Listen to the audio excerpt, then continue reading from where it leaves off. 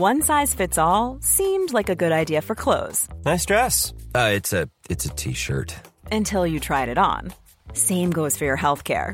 That's why United Healthcare offers a variety of flexible, budget-friendly coverage for medical, vision, dental, and more. So whether you're between jobs, coming off a parent's plan, or even missed open enrollment, you can find the plan that fits you best. Find out more about United Healthcare coverage at uh1.com. That's uh1.com.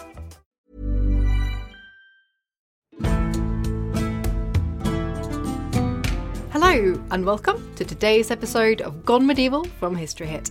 I'm Dr. Kat Jarman. The early medieval northerly people known to us as the Picts spoke what we refer to as the Pictish language. But for over 400 years, the origins, affinities and features of this language have been hotly debated.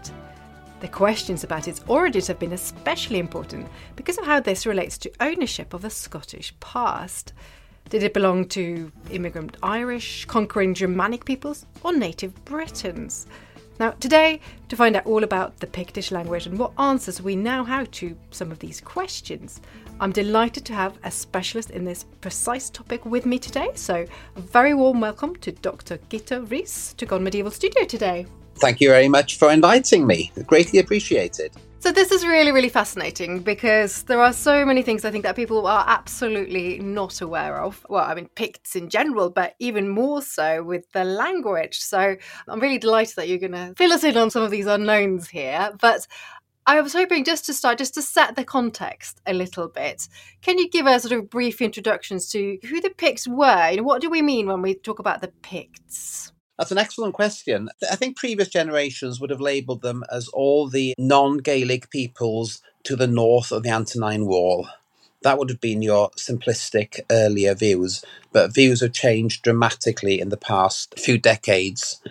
And we're getting to realise that Picts really is just a Latin label, and that most so-called Picts weren't even aware that they were Picts. They had other group names. And what probably happened is that in the later early medieval period, let's say the 7th or 8th century, as Christianity was becoming deeply embedded in Christendom in Pictland, they became increasingly aware of the label Picti in classical and English sources, and they adopted that word for themselves in Latin contexts. But to put it very simply, we would think of the people speaking something like a Brittonic language, more or less to the north of the Antonine Wall, and people who carved really genuinely mysterious symbols on stones. But so very much an evolving, changing ethnicity between the 3rd and the 4th and the 10th century. Fantastic. So let's get on to the language then, which is really your specialism and your expertise. Now, I know that this is something that's changed the way people have thought about the language. The Pictish language has changed quite a lot, and people have talked and discussed it and debated over the sort of past 400 years or so. Can you give us sort of a little bit of an outline of how that understanding of it has changed over time in the last few hundred years? I suppose the best place to start is the Venerable Bede's comment published in 731. And there's one very, very clear comment he makes about the 4 spoken languages of Britain. One being what we would call Old English, the other being Gaelic Irish that was spoken in the southern Western Isles and the coastland of Scotland. The third was Brittonic, that's the Welsh language that was spoken from Loch Lomond all the way down to the Loire Valley in this period. And the fourth is Pictish, and he makes a very clear statement that they are different languages, but doesn't really get into any serious detail. Now, this statement has been available to all since that time. Anybody who's ever written about the language is aware of this statement because of the popularity and omnipresence of Bede. So people have grappled with what this means. And interestingly, Bede also states that the boundary was the Fourth Clyde Isthmus, which is more or less the Antonine Wall. So there's been this image that throughout history there was a slightly strange, mysterious, disappeared people north of the Antonine Wall that spoke one language. What it was has been, as you say, a debate since the medieval period. And the Scottish historian George Buchanan in 1582 looked at the evidence and he said, well, it's kind of Brittonic. All the evidence points to something like Brittonic. In 1586, William Camden said something more or less the same.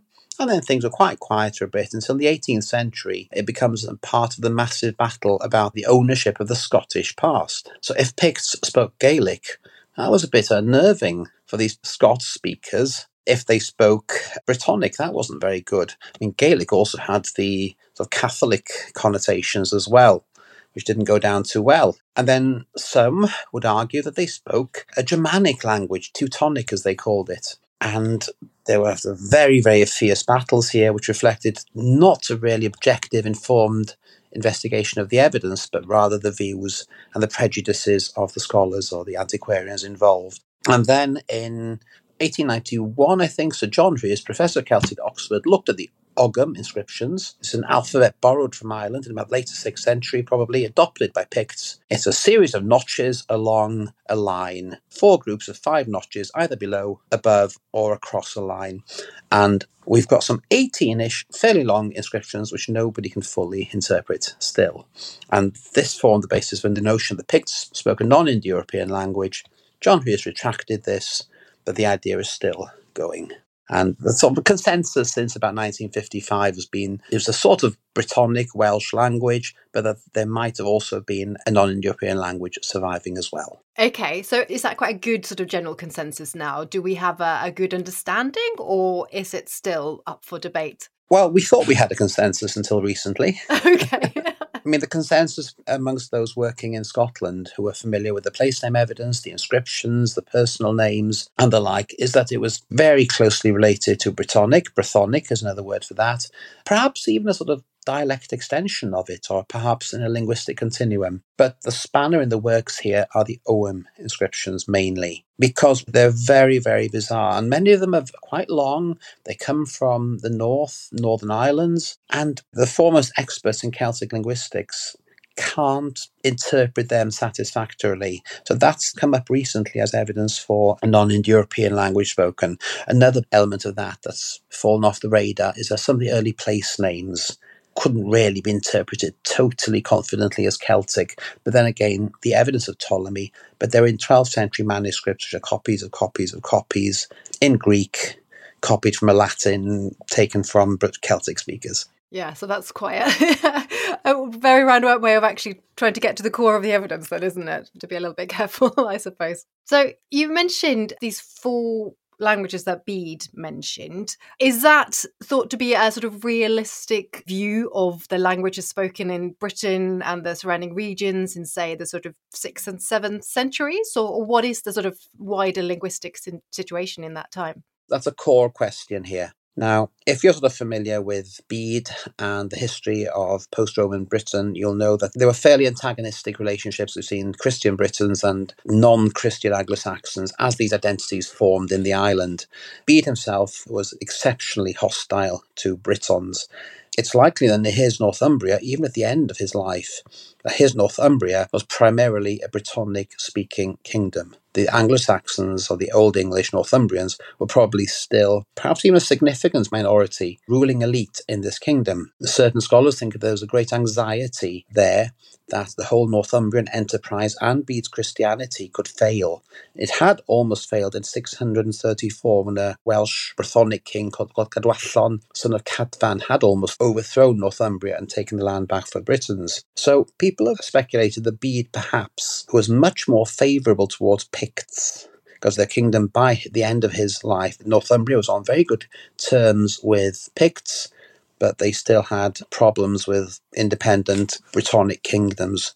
So people have said that perhaps he's exaggerating the differences between Brittonic and Pictish for political reasons. And perhaps more recently, Dr. Alan James has looked at the place name evidence, looking at Fife and Northern Britain. And from the place name evidence, he's argued very strongly and very convincingly that you can't place any linguistic isoglosses along the Antonine Wall. The place name evidence seems to suggest a much more complex, changing interaction between Pictish and Brittonic, at least along the area of the Antonine Wall. So you mean that that's not a sort of clear boundary between one language and the other? Yes, this is a political boundary because the core event we should always have in our background here is a battle fought on the 22nd of May 685 It's called the Battle of Nechtensmeer, and this is when a Pictish king called Bryddei defeats and kills the Northumbrian king Edgefrith. We now think this battle probably took place up somewhere around Loch Inch in the Highlands. Now, this Bryddei, son of Beli, was half Welsh. His father was Beli, who was a king of the Kingdom of Dumbarton, the Northern Britons. So we don't know to what extent he was Pictish, or to what extent we don't know if the rest of his ancestry was, well, of his mother's side was, whether he was Pictish, whether he was Welsh, or he could even been brought up as an exile in Northumbria. We don't know. But he wins this great battle. And people are often tempted to see this battle on the Aberlemno stone. Do Google that. The rare depictions of a battle on any stone. Stylistically, it's significantly later than the battle in 685. But what we might have here is that this is when a northerly kingdom of the Werteras, as the English call them, takes control of other northerly kingdoms. And it's an overlordship in some degrees. And this moves southwards. Bede actually tells us the Anglo-Saxons vacated a bishopric they'd set up to control southern Picts. Now, it may be in the wake of this battle that the political boundary becomes fixed more or less around the 4th. And then when people talk about languages, they often generalise. They'll say, oh, Breton is spoken in Brittany, but it's only spoken in a part, or Britain speaks English. Well, actually, there's Gaelic and Welsh, and there was Cornish and so on. So people might be generalising here. The one thing I know that you've also looked at is how Pictish relates to Indo-European languages, if it does or doesn't. Can you say something a little bit about that as well? Well, yes, we can take it a lot further than that, because we have a fair amount of evidence for the language, but it's all onomastics. It's all names of things, really, and everything is based on that. And there's very little doubt it was closely related to Brittonic, the ancestor of Welsh, Breton, Cornish and Cumbric. The evidence is very short, it's only single words. Therefore, we don't get access to its grammar or the verbal morphology, how it made verbs in the past or the future or the conditional. So we just don't know things like that. So we really can't tell how close it was. The most important and influential article on this was The Pictish Language by Professor Kenneth Jackson of Edinburgh, an extremely important historical linguist and historian. And he was at the origin of the two Pictishes theory. Now, what he believed is that Pictish was still spoken in the north and the west of Scotland, so all the islands and adjacent coastlands. To put it simply, there are no Pictish place names here. Now, the works of Jennings and Crews recently have looked at all these areas, and what they've shown is the reason there are no Pictish place names there is because the area was densely Norsified in the Viking period. So they more or less faced all the previous toponymy from Orkney, Shetland, the Western Isles, Skye, Lewis, and the like. Whatever was there before is all gone, and that these areas became Norse, very Norse-speaking, and very much a part of the Norse-speaking world. And that's why we don't have any Pictish place names in these regions. That leads really nicely, doesn't it, onto what happens, because obviously you've got the Norse or the Scandinavians or Vikings, whatever you want to call them, coming in. That's one thing, but that's not the only reason why this language disappears. I mean, so what happens when it's in this time period, isn't it, the sort of 8th to the 10th century, that Pictish disappears? What does actually happen to the language? Well, we don't really know because we don't have any good sources, but what basically happens is that the terms of Picts more or less fall off the radar. In the 9th century, the Anglo-Saxons cease to refer to Piochtas, Picts, and they start to refer to the Kingdom of Scotland, or Alba, in we now use the term. Similarly, Irish texts in the 9th, 10th century also cease to talk about Cruithniach, or their word for Britons, but they limit it to the Britons that hadn't become Romanized later on.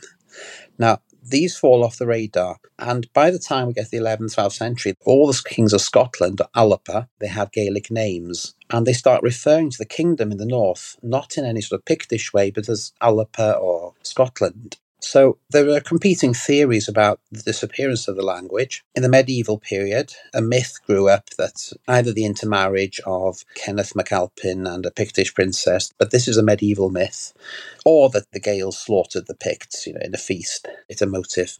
Now, for a long time, people thought that the Scots, the Gaelic speakers, conquered the Picts. this small little kingdom of Dal Riada, places like the Mull of Kintyre, Mull, those islands in the south here, and the valleys leading up to central Scotland, that it conquered Pictland.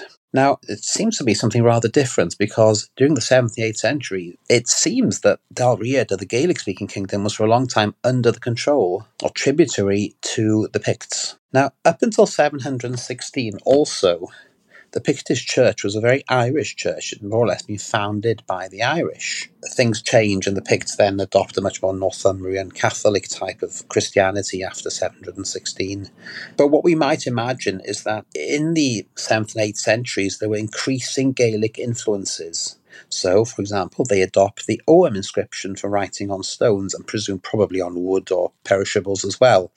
Their church is highly Gaelic. Their priests, ecclesiastics, are going to Irish centres of learning to be trained in biblical studies, priesthood, pastoral care, etc., etc. There's evidence of intermarriage as well between Picts and Gaels. And you've got to remember, this isn't a conflict or a contrast between little Dal Riada in the southwest, Gaelic Dal Riada, and big Pictland.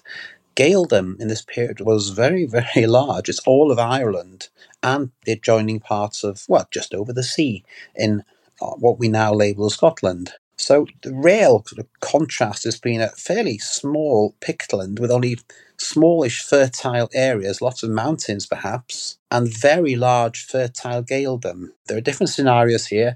An increasingly Gaelicized Pictland in the 8th, 9th, 10th centuries. It may be that the Norse in the 10th century didn't knock out the ruling dynasty perhaps in the north, and that this does create a bit of a power vacuum, and the people who sort of survive perhaps best are the Gaels, who may even be controlling some areas as implanted elites. And then what emerges after this is a Pictland increasingly dominated by people who speak Gaelic in all power. That is why a new name comes along, Alba, just meaning Britain, really. So it's the same kingdom, sort of under a new linguistic rule, but probably many Picts still survived. And the Pictish language could have still been spoken in the 11th century. I guess that's part of as you already mentioned, with the sources, that we have such few sources and just remaining names. We don't have any of that time period really to sort of properly understand how that development happened. So it's quite a challenging area of research, I suppose. It is. But we're lucky we've got some very good historians working in this field.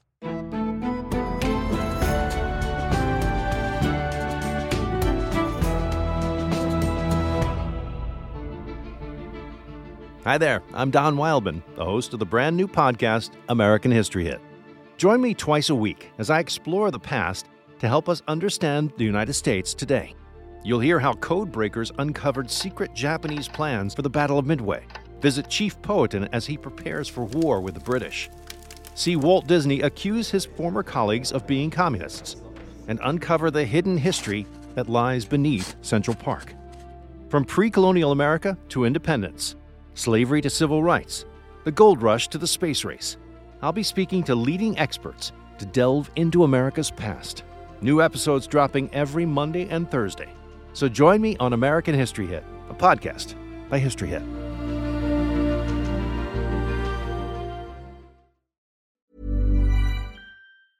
You should celebrate yourself every day, but some days you should celebrate with jewelry. Whether you want to commemorate an unforgettable moment or just bring some added sparkle to your collection, Blue Nile can offer you expert guidance and a wide assortment of jewelry of the highest quality at the best price. Go to BlueNile.com today and experience the ease and convenience of shopping Blue Nile, the original online jeweler since 1999. That's BlueNile.com. BlueNile.com.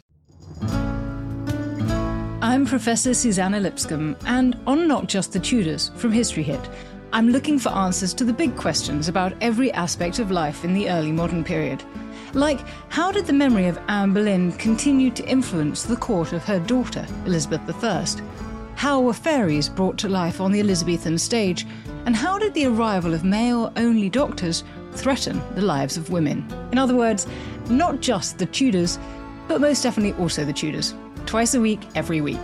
Subscribe now and follow me on Not Just the Tudors from History Hit, wherever you get your podcasts.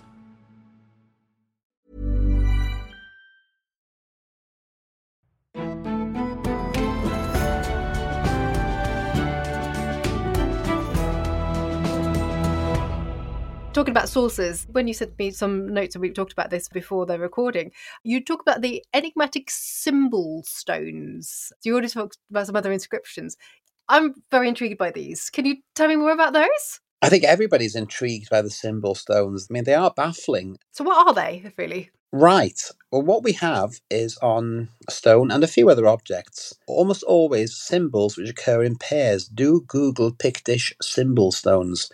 Some of them are clearly referencing known objects like a wolf, or there's a thing called a Pictish beast, something like a cross between an elephant and a dolphin or something. We don't know what these mean, but they almost always occur in pairs. And there are a few hundred of them spread throughout Pictland. And if anything corresponds to Bede's Pictland, then it is these symbol stones, because they are found on the northern and all the sort of fertile areas of our Pictland. They occur in pairs. Some of them are quite abstract. They're called double disc and Z-rod. We do not yet know what they mean. I think there's about 50 core symbols and a few that occur additionally. Sometimes, occasionally, we have a third symbol, a mirror and a comb. But we don't know how this is modifying the other two. We haven't been able to establish any regional patterns or any temporal patterns. Most people would think that they are name statements of some form. People have suggested that there's someone the son of someone, but that leaves, do you really have enough names with maximum 50 symbols? Others have thought they might refer to name elements. Think of Anglo-Saxon names, Adhelfrith, Adhelburg. You might have one meaning an Adel, or something like that in Pictish. There are no confident interpretations at present. So definitely enigmatic. Where do we find them? Are there specific places that they turn up? They're usually on stones. They are sometimes on unsculpted stones. Sometimes they are on Christian crosses, and they form an integral part of the Christian crosses. So we know that these symbols were not just an afterthought added later. Also, Gordon Noble, the tireless archaeologist, has recently dated earth from the find spot of one of these symbol stones to the 3rd century, I believe, or somewhere around 300. So the interesting thing is that these symbols seem to have been used in pre-Christian and Christian contexts, probably going up to the 8th and 9th centuries. So they're not in conflict with Christianity. They're not pagan symbols in any intrinsic way. And these go all the way up into Orkney and Shetland. And it does seem to be a common means of communicating something. They occur on some other objects as well, like in caves or on some silver torques. That really is extremely intriguing, actually. So we just need to try and work out, what they're trying to communicate and and how. I mean, you've already said that there is not that many sources, there's not that much left of it, but what actually is left behind? What's the sort of legacy of the Pictish language that we can encounter today? Well, let's start at the beginning for once, rather than in the middle. Now, our earliest evidence is the geography of Ptolemy. This was a Greek polymath working in the Greek-Egyptian town of Alexandria in around 140 AD. Now, he compiles a huge atlas of the known world, and he puts place names on it, and then he does grid references for everything. And we've still got the books of grid references which allow us to recreate these maps. And he's got quite a number of place and group and river names from what later became Pictland. And some of these, superficially, they don't appear to be Celtic.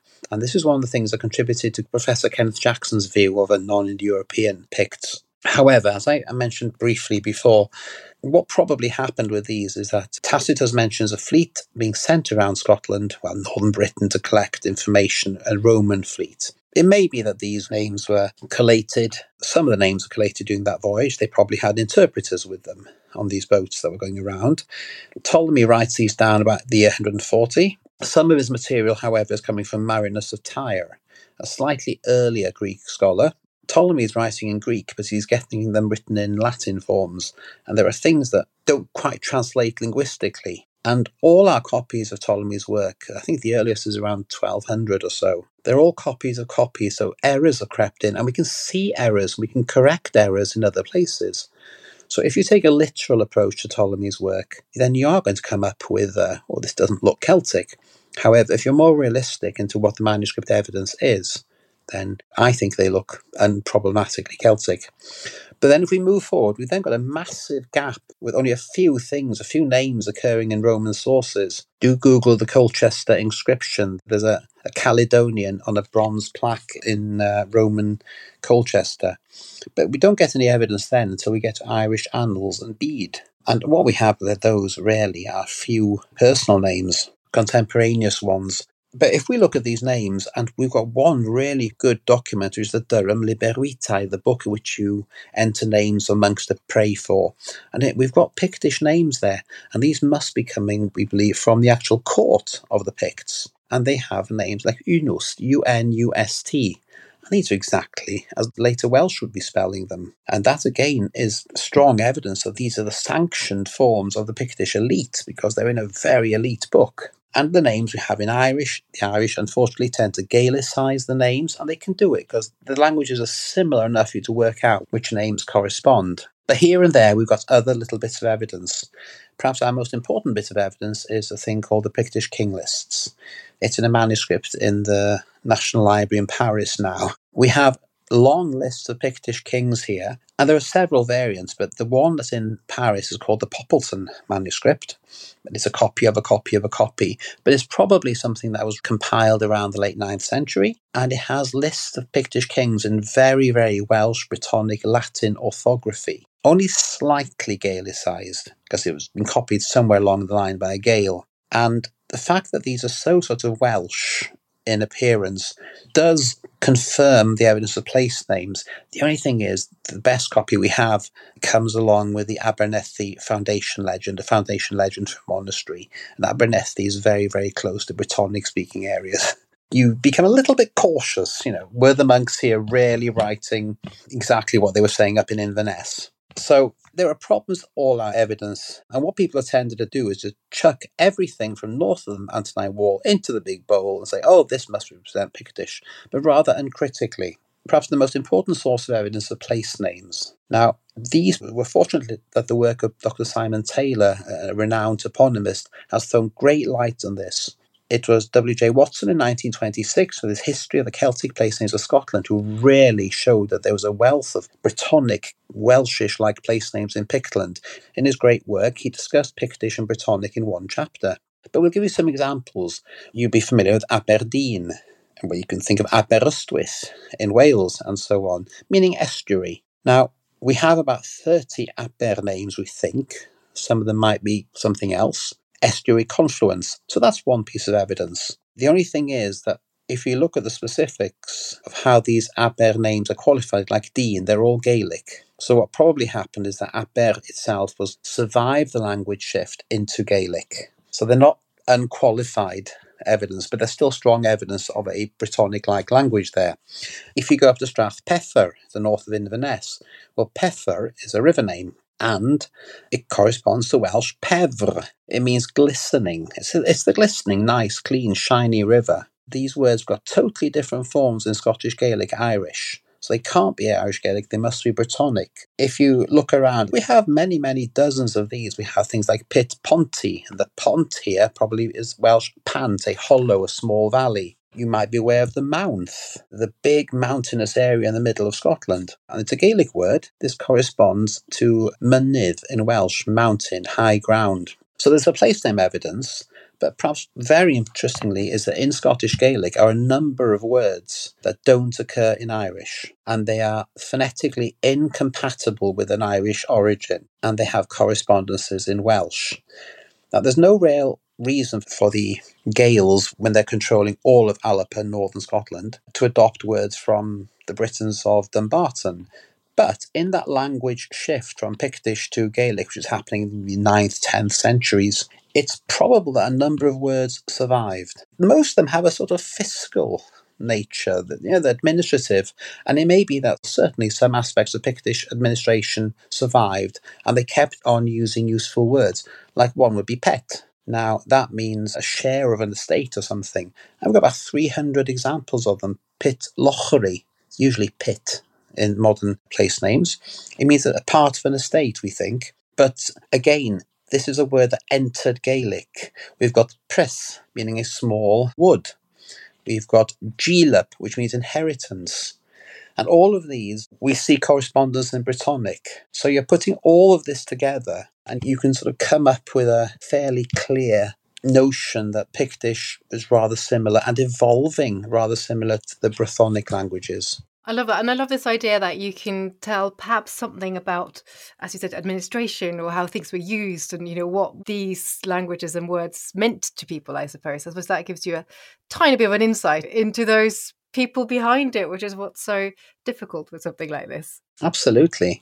Now, the final thing I wanted to talk to you a little bit about was how are the Picts thought of, really, and the Pictish language in more modern portrayals and in media and films and things? Do people have a sort of realistic sense of it? Is it portrayed properly at all? Well, that's quite a complex question. There are informed circles which are less influenced by popular images, but you'll need to Google Picts and you'll see all the tropes of naked, blue-painted warriors or warrior babes with woad on them, successfully fighting off the Romans and anyone else who dared to attack them. One thing you need to remember about this is that someone who was labelled a Pict when the word first appears in 297 or so, and the last mention around 900, is that the so-called Picts at either end of this would have had nothing in common with each other. They would have spoken entirely different languages, they would have different religions, different clothes, different world outlooks, different buildings. So we really need to deconstruct the notion of Pict here. But what we tend to do is you do get these Eagle of the Ninth, which is actually rather good. What they've done is they've used Gaelic speakers for the Picts and Irish for the Briton, I think, or the other way around. And this is actually, people have criticised this, but probably Irish and Gaelic were more similar to ancient Pictish of the 1st, 2nd centuries than modern Welsh is. So it's not a bad decision. But you will see that the film Centurion with your fighting warrior babe, beating Romans and the like. And there are a lot of popular Facebook groups and the like which promote the idea of Picts as our ancestors.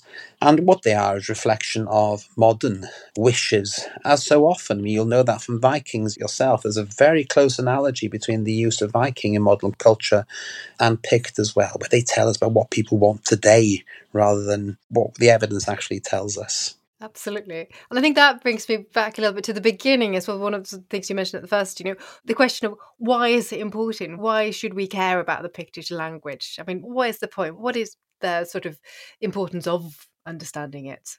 One of the things for me is to understand the present. And it's by manipulating or misusing the past that we control people's views in the present. We'll all be aware of that. And one of the interesting things for me about, if you tell people, I make occasional posts on the internet, well, the Picts spoke Welsh. It can be actually very shocking to people. Of course they didn't. They must have been up in Scotland. How can that be? But what people then start to do is start to question. And if they look a bit further, they start to understand. And by having the skills to deconstruct or to understand these types of historical processes, you can apply that all over the world. For modern conflict, you can start to use this to make your approaches to all sorts of issues in the modern world more objective. And I come to this from as a Welsh background. And the interesting thing for me is our understanding of post-Roman Britain. We've got two identities forming on the island. In the southeast, we've got Old English emerging.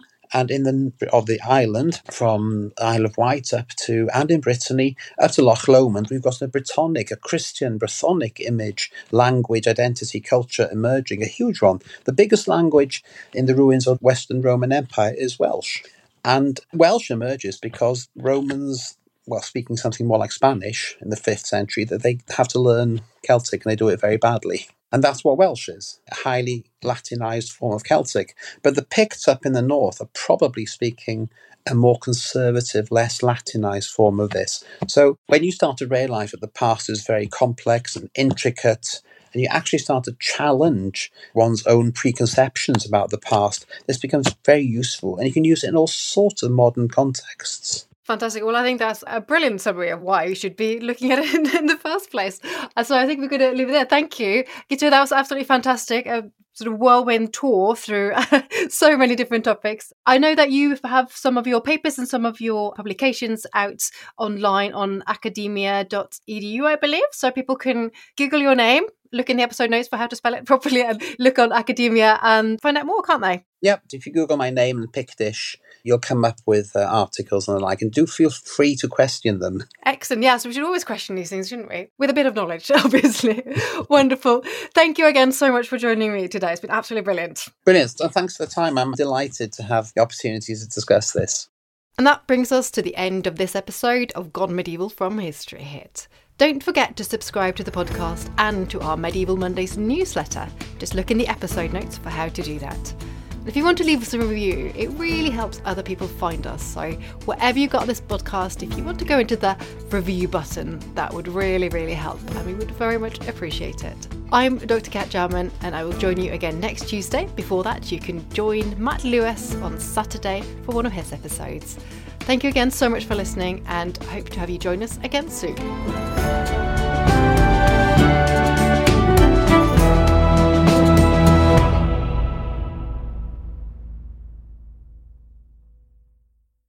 Thank you for listening to this episode of Gone Medieval. Please follow this show wherever you get your podcasts. It really helps us out and you'll be doing me a big favour. Don't forget you can also listen to all of these podcasts ad-free and watch hundreds of documentaries when you subscribe at historyhit.com/subscribe. As a special gift, you can also get your first 3 months for just £1 a month when you use the code MEDIEVAL at checkout.